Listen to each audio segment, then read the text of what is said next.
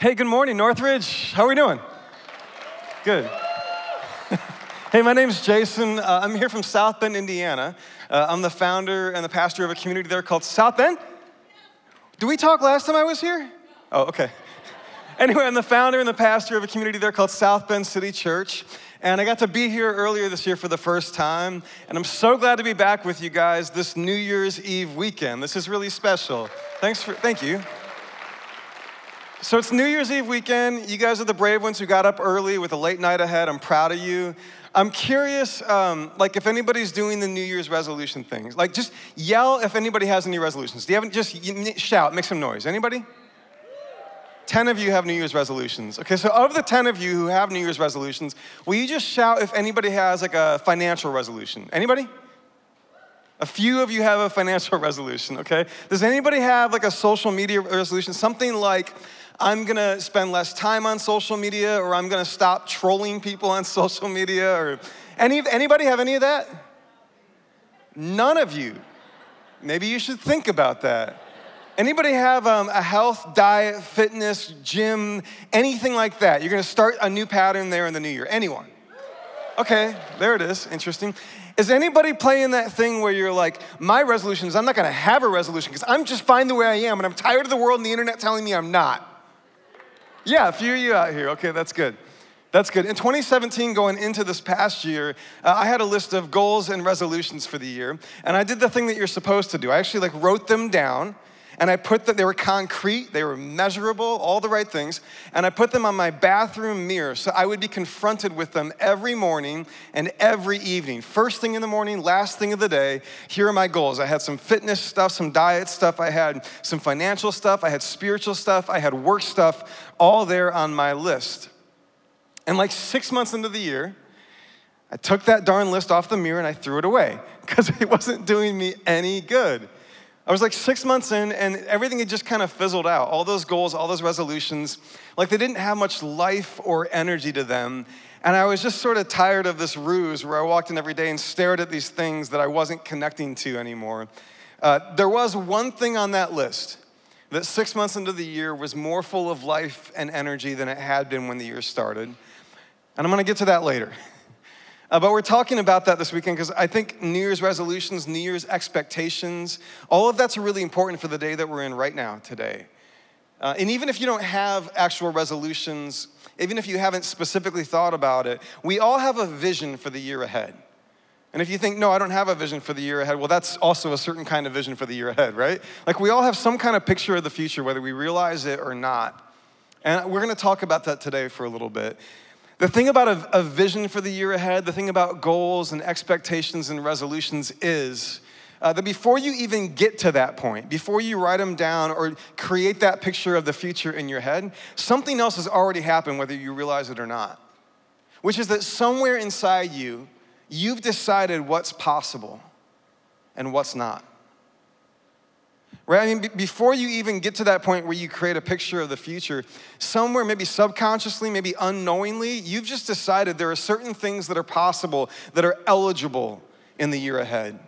And there are other things that aren't. And I want to talk about how we learn to see the future, how we learn to think about the future.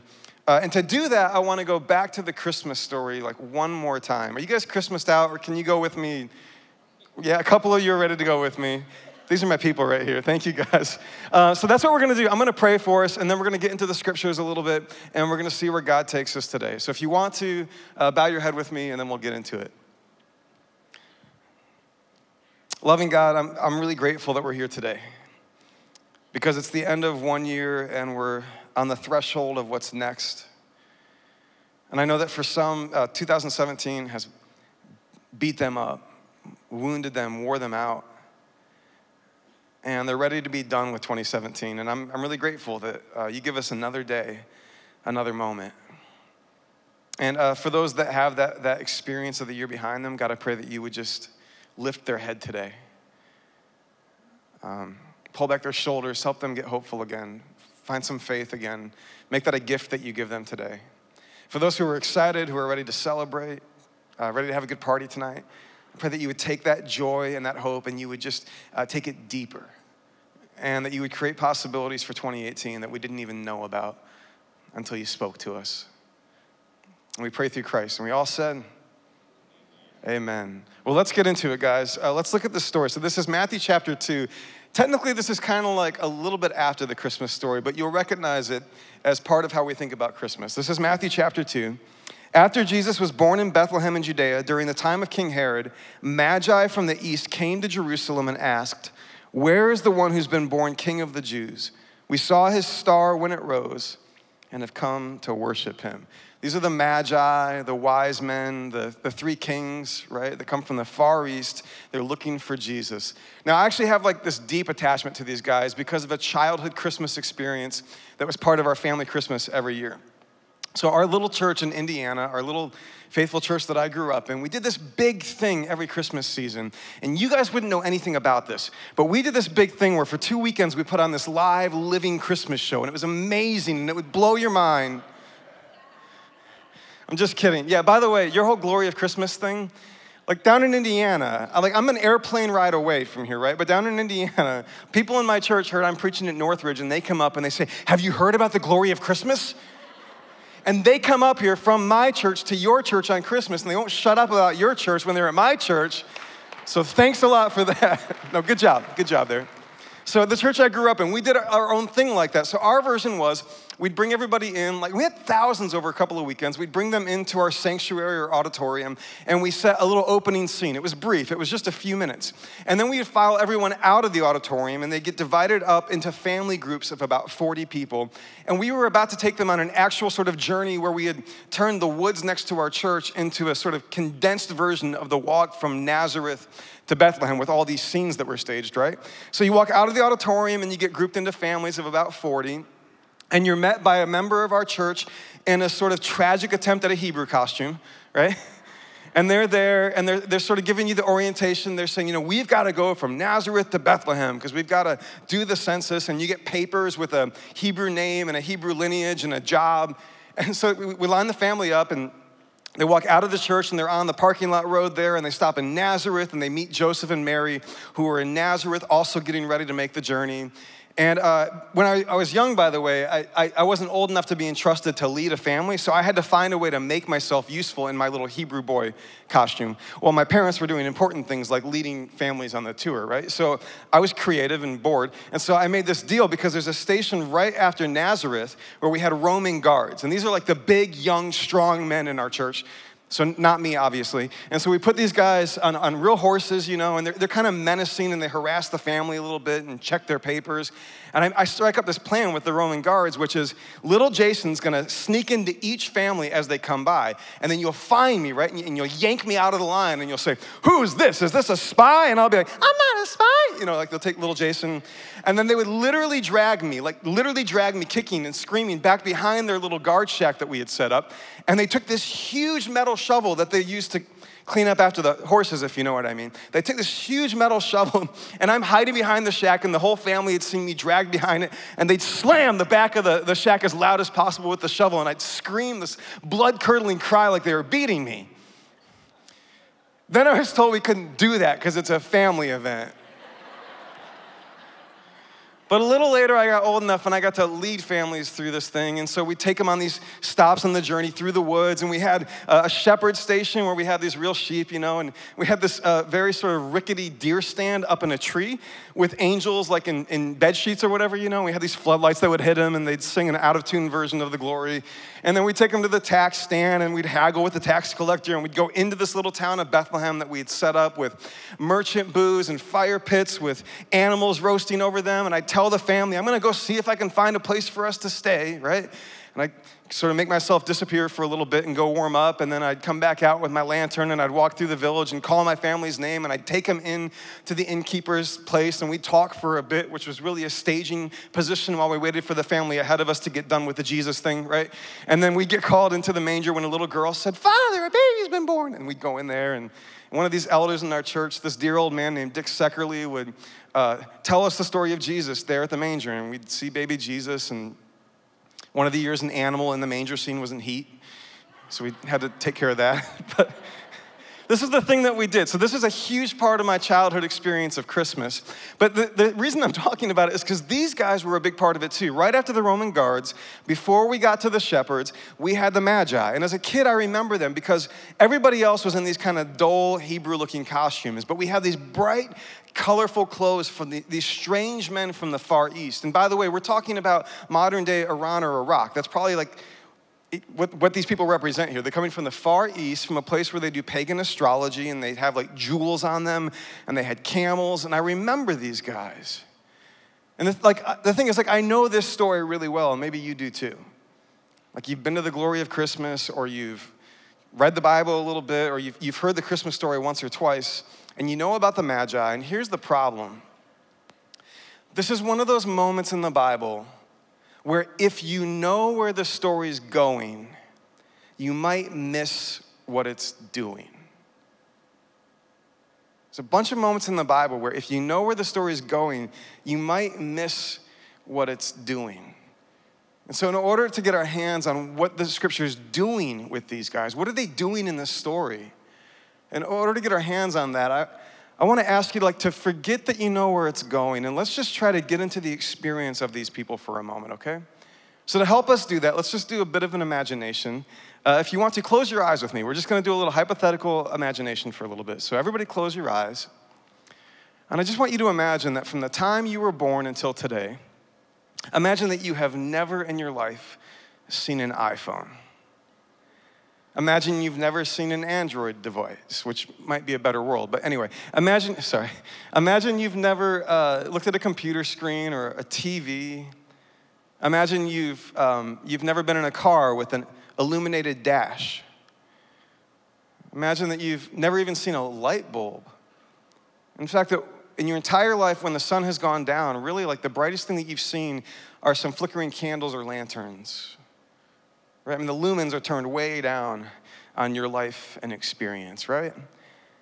So you're that person and you haven't seen anything that bright or illuminated in your entire life. But then each night, you take that little lantern, which can barely cast light beyond your front toes, and you walk out of your home or your dwelling, and you look up and you see this. You can open your eyes now. And it's a simple point, but I think something really important happens when we empathize with these ancient people, right? And you imagine, like how compelling would that night sky be? I mean, that would be like the best thing on TV, right? I mean, it would be the most compelling, gripping, arresting thing. Of course you would look up, right? Like, of course that would have your attention. That would be the most engaging thing happening once the sun goes down. It would have your attention. And here's the thing about being a human being. Whatever has your attention will eventually become how you find your way, right? Whatever has your attention will eventually become how you find your way. So you give your attention to this thing, like the stars in the sky, and pretty soon they become how you find your way through the world, how you make sense of the world. And so for many ancient people, astrology becomes how they find their way. And by the way, let's not just make this an ancient thing. You and I do this too. Whatever has our attention will become how we find our way, won't it? Like if the numbers are the only thing that have your attention, the spreadsheets, the dollars, the bank account, right? If that's the thing that has your attention, it will eventually become the orientation of your life, right? You will move your life into alignment with those numbers, right? And you'll sacrifice other things to honor that thing that you're paying attention to. It's the money. It could be the fact that you just live in a world where all you see is beautiful people. They're all over your feed. Never mind that they've been photoshopped and Instagrammed and all that, right? You just see beautiful people with perfectly white teeth and perfect bodies, and you pay attention to that. Your eyes are on it every day. So you begin to orient your life, you begin to spend your money, you begin to give your time so that that's the thing that sort of pulls you forward in life, right? Whatever has your attention will become how you find your way. The stars have the attention of these ancient peoples. And the stars, for many of them, become how they find their way. In fact, it's not just an amateur thing. Some of them become professionals. And that's what these magi are. Magi, by the way, same root as magic. These are pagan astrologers from far away who are professionals at watching the stars to try to figure out how to move through the world. What's happening in the world? What's the nature of God or the gods in the world? That's what they're paying attention to. And it's interesting then Because the scripture seems to be aware that the way that God speaks to the Israelites, there's an awareness that this is, first of all, true, that whatever has your attention will become how you find your way. And there's awareness that this could be a problem. So watch this. Watch how the scriptures, watch how God speaks about this relationship to the stars. First of all, in Deuteronomy chapter 17. If a man or woman living among you in one of the towns the Lord gives you is found doing evil in the eyes of the Lord your God in violation of his covenant, and contrary to my command has worshiped other gods, bowing down to the gods or to the sun or the moon or the stars of the sky, and this has been brought to your attention, then you must investigate it thoroughly. If it's true, and it's been proved that this detestable thing has been done in Israel, then take the man or the woman who's done this evil deed to your city gate and stone that person to death. Now, in case that's not clear enough, there's a commentary on the book of Deuteronomy. This is an ancient Jewish rabbinical commentary called Deuteronomy Rabbah, and here it's even made more clear what's being said. The Torah is not in heaven. The Torah, like the way of God, the rule of God, you can't find it in heaven, nor with those who occupy their time in studying the heavenly bodies. Or how about Jeremiah? Jeremiah says it like this: don't learn the ways of the nations or be terrified by signs in the sky, though the nations are terrified of them. Or better yet, Isaiah. Now watch this, because in Isaiah, God gets sarcastic. If God is getting snarky with you, you are on thin ice, right? Listen to this. God gets sarcastic. He says, keep on then. Go on with your magic spells and your many sorceries. All the counsel you've received has only worn you out. Go ahead, he says, let your astrologers come forward, those stargazers who make predictions month by month. Go ahead, let them save you from what's coming upon you. Surely they, the ones who pay attention to the stars, they are like stubble. The fire will burn them up. In other words, we don't do stars.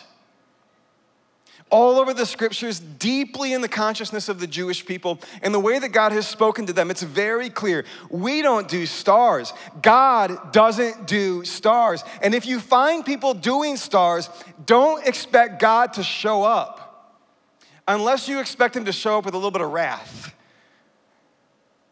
We don't do stars.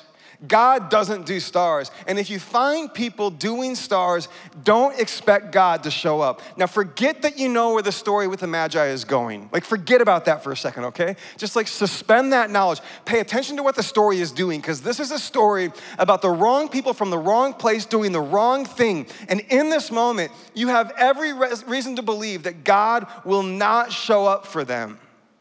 Make sense? Like these are not the people, they're not coming from the place, they're not doing the thing that you do if you expect God to show up. This is a story about the people, the places, and the times where we don't expect God to show up. Where you've got all the reason in the world, where it's quite rational to decide that God is not going to show up. All the evidence is very clear. God is not going to show up. And we do this all the time. We look at people or places or spaces in our lives or in the world, and we say there's plenty of evidence that says God is not going to show up here. Now, maybe you don't use the God language when you do this. I don't always use the God language when I do this. Sometimes I just give up on someone or something or some part of my life or someplace. You ever do that? It's the marriage. Like you've just given up. For a couple of decades, marriage was basically just parenting for the two of you, right? And that was like the center of your relationship, and now the kids are gone. And you're confronted with what remains, and it feels like the answer is not much. And so you just sort of made peace with it. You've kind of given up on it being beautiful or romantic or deep or intimate again, right? You've just sort of made peace with that. You've given up on that better vision for your marriage. You might not have said that God's given up on you, but if you've given up, isn't that the same thing as saying that God has given up? In your belief, if you've given up, isn't that the same thing as saying, this is not a place where God will show up? This is not a place where anything good or beautiful or new or unexpected will happen. Maybe it's your friend who's an addict, and you've been through cycle after cycle with them. And there were seasons where you prayed and you stayed close enough to be there when you could help. And I know you can't fix this on your own. I get that, right? But at some point, it's like how many cycles can we go through where it's just time to say, all the evidence says this is not getting better. So you stopped praying, and you stopped dreaming. And when you imagine 2018, that person healing or growing whole is like nowhere a part of that dream, because why would it be? You've got all the evidence that says God's not showing up. They're the wrong person doing the wrong thing for too long.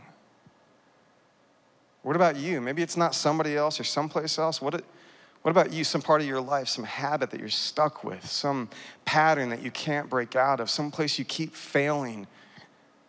And you resisted it for a little while, but honestly, now it's just like, look, I've got enough history to tell me this is not a place in my life where God will show up. And so your dream for 2018 doesn't have any aspirations for that part of your life. You just assume that the way things have been is the way things will be. And you don't have any vision for that anymore, right? Maybe it's your home, your neighborhood, your school, or maybe it's just the way the whole world has come at you in 2017. Like how many days can you wake up and check the headlines and see palpably the world breaking before you just say, this is just the way things are, this is the way things will be? The story's not going anywhere good, and I'm not expecting anything to happen in 2018. There's nothing good that I can be a part of in 2018. And so this cynicism just sort of grips you, it owns you. This is the moment in the story where you hear about men from the wrong place who are the wrong people. They're pagan Gentile astrologers doing the wrong thing, watching the stars, and you say, I know where the story's going. Like, I know how these stories end. Which is why it should surprise us, it should astonish us that the story actually goes where it goes.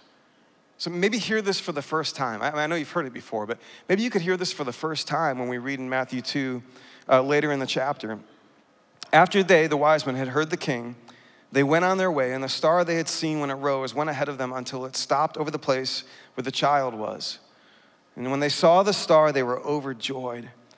And on coming to the house, they saw the child with his mother Mary, and they bowed down and worshiped him. And they opened their treasures and presented him with gifts of gold and frankincense and myrrh.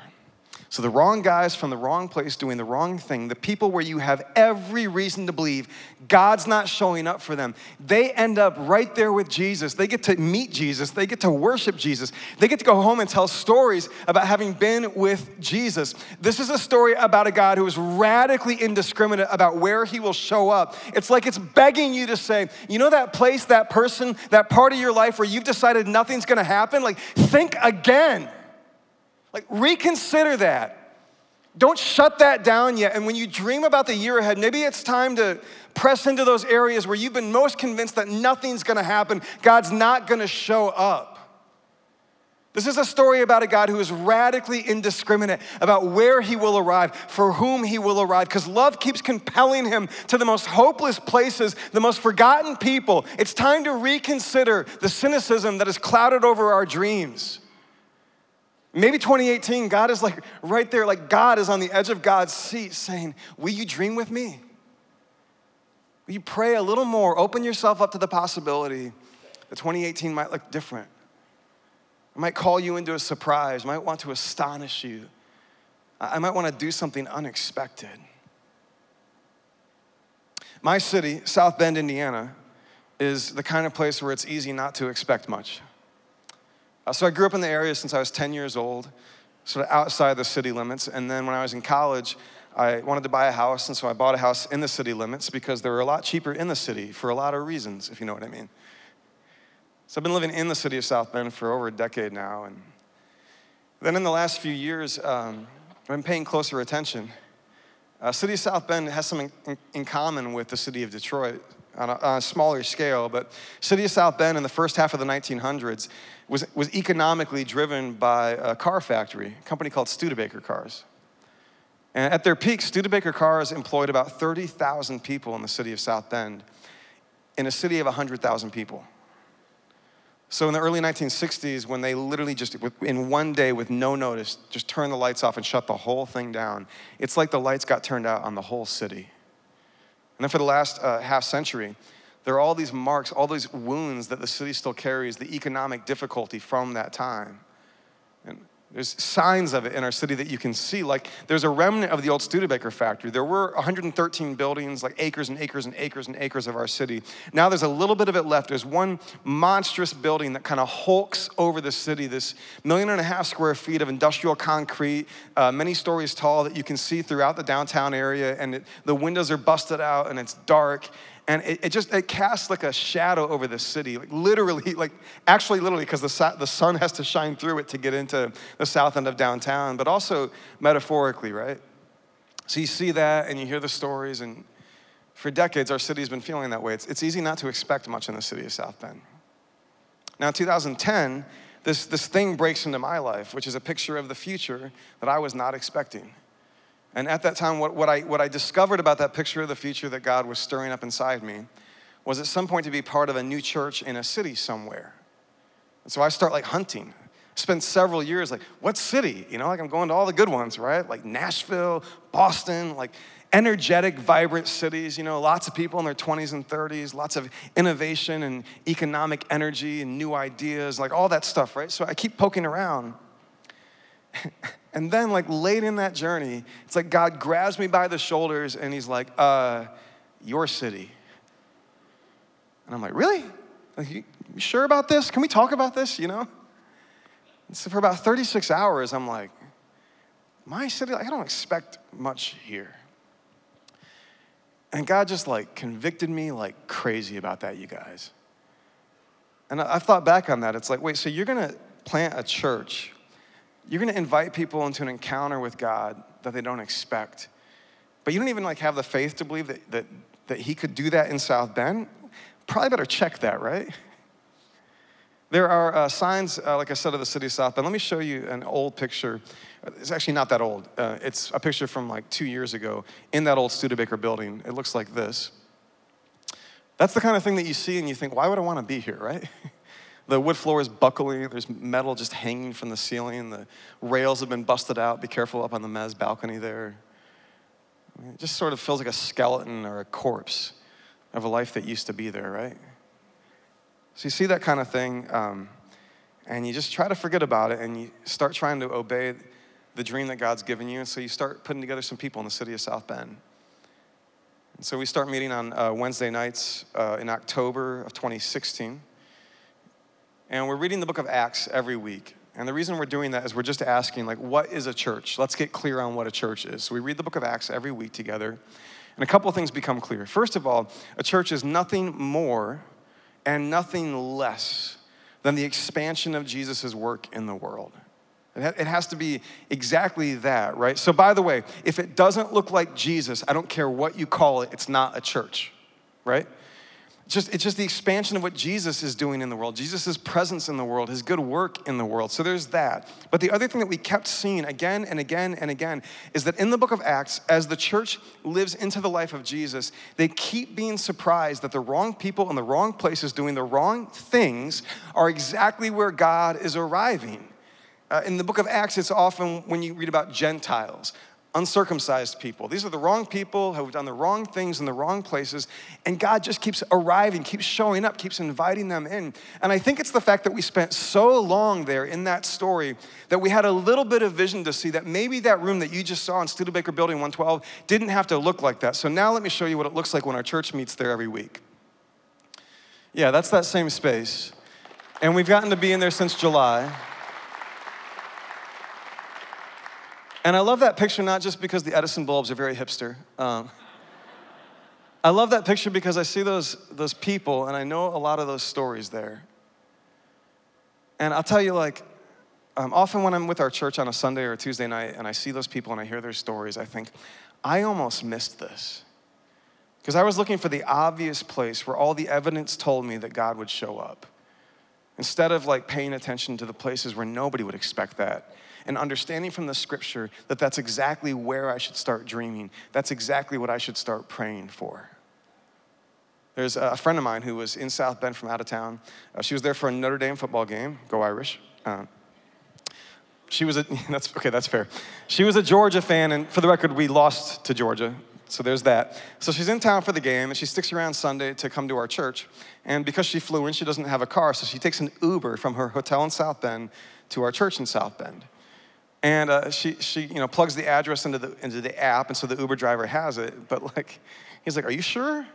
Because here's the thing about that location: it's literally adjacent to a railroad track, and then next to it's the jail. So you got the railroad track, you got our church, and you got the jail. Okay, and it's in that part of town, right? And our little part of the building is being revitalized, but that 6-story behemoth that I told you about, that still hulks over the city, it still looks the way it's looked for 60 years or whatever. So he's like, "Are you sure?" And she's like, "I'm sure, that's the right place." And so they go under the railroad tracks, and they turn in right by the jail, and they snake their way back to our little part of the building that our church meets in. And this South Bend guy, this Uber driver, says to my friend, he says, "Nothing happens here." And she's able to say, "Don't be so sure," right? Don't be so sure. This is a story about the wrong places and the wrong people, even those who have done the wrong things, being candidates for the arrival of God, eligible for the experience of God. And it's begging us in the year ahead of us, as you dream, as you think, where have you written God off? And is the story telling you, think again? I told you there was one resolution that made it for me this year, right? There's one resolution that 6 months into 2017, 9 months in, 10 months in, even though everything else on that list had sort of lost its energy, lost touch in my life, there was one thing that day after day I would wake up and I would feel the life of it. I would feel the energy of it. And the one thing was launch South Bend City Church with grace and peace. We call ourselves a community of grace and peace. So that was the one thing there. It was the one most outlandish, unlikely thing on my list. It was the one thing that would be really, really hard for me, by the way. This is the hardest thing I've ever done in my life, guys. And yet it was the one thing that had this energy and this life to it that keeps waking me up in the morning. I remember before I did this, there was a season in my life where I realized it was too easy to go to sleep. And I never stayed awake with dreams. You know that feeling when you lay in bed and you think, "Man, I wonder what could happen," right? It had been a long time since I'd experienced that. And can I tell you, now I have that almost every single day. Sometimes I stay awake because I'm stressed and we're planning a nonprofit, and there's that, you know what I mean? But mostly I stay awake because I just get to see these incredible stories, and I don't want you to miss that. So maybe it's somebody in your life, or maybe it's a relationship that you have, and you have sort of ruled it out. Maybe not actively, not overtly, but the fact is it's no part of your dream for the year ahead. You just sort of embrace the status quo. Maybe it's the way your family operates, or your marriage. Maybe it's what your work life is like. You punch the clock, but you don't think of your 9 to 5 or whatever your hours are. You don't think of that as time where you expect God, time where you're looking for the arrival of God. Maybe it's your neighborhood where you kind of do the thing that a lot of us do, where you just sort of pull in, let the garage door close, walk into your house, and sort of ignore what's going on 100 feet away. Why would you get your hands dirty in that? Why would you get involved in that, right? I don't know. We could go on and on. Maybe it's, you know what it is. I think you do. Or if you pray about it and sit with us for a bit, you might. And it might, by the way, just be you. You might have decided, you might have been told you're the wrong person. You're in the wrong place in life. You've done the wrong things. And so there's no way that your life is a place where God would arrive. I'm just here to tell you, if this story matters for anyone, if it applies anywhere, it applies to you right now. And as we talk about the year ahead. So I want to challenge you, go back, reevaluate your resolutions. Think about your vision for 2018 and ask yourself, have you left any room for the God who keeps showing up in unexpected places where everyone has written things off? And is it time for you to be the person who believes, who hopes, who dreams, who prays, who has that kind of faith? And by the way, can you imagine what happens when thousands of us dream about 2018, knowing about the God who shows up like that? If you're able, will you stand to your feet, and I'll pray for us before we go.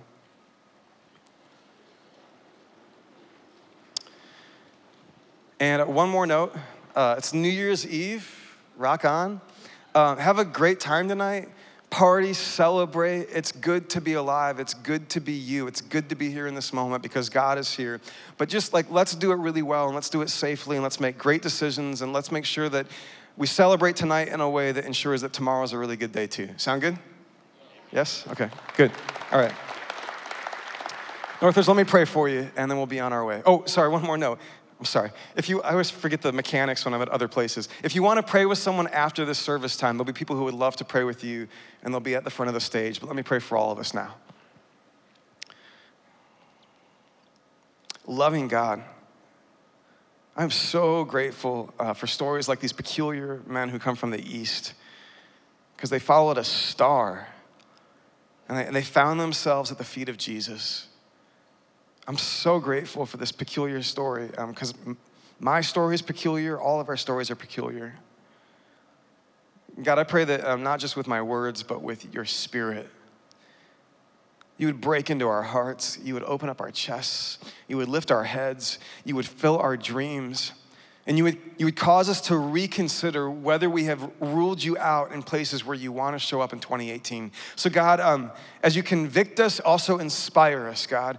As you show us the places where we have dreamed too small, give us bigger, better dreams. Teach us to pray. Teach us to press in. And when it doesn't happen overnight, I pray that you would help our faith grow even deeper, that we'd go even further with you into the adventure that you're calling us to. God, we don't want small dreams for 2018. We want big, God-sized dreams. We don't want to write you off anywhere in 2018. We want to remember that you show up for the wrong people in the wrong places, doing the wrong things because you love us that much. So this year, we thank you for all that's been. We trust your grace for all the ways that we've fallen short. We trust your healing for all the ways that we've been wounded by what has happened. And we trust your promises for what's to come. We pray these things through Jesus, and we all said, amen. Thanks for letting me be with you, Northridge. Happy New Year.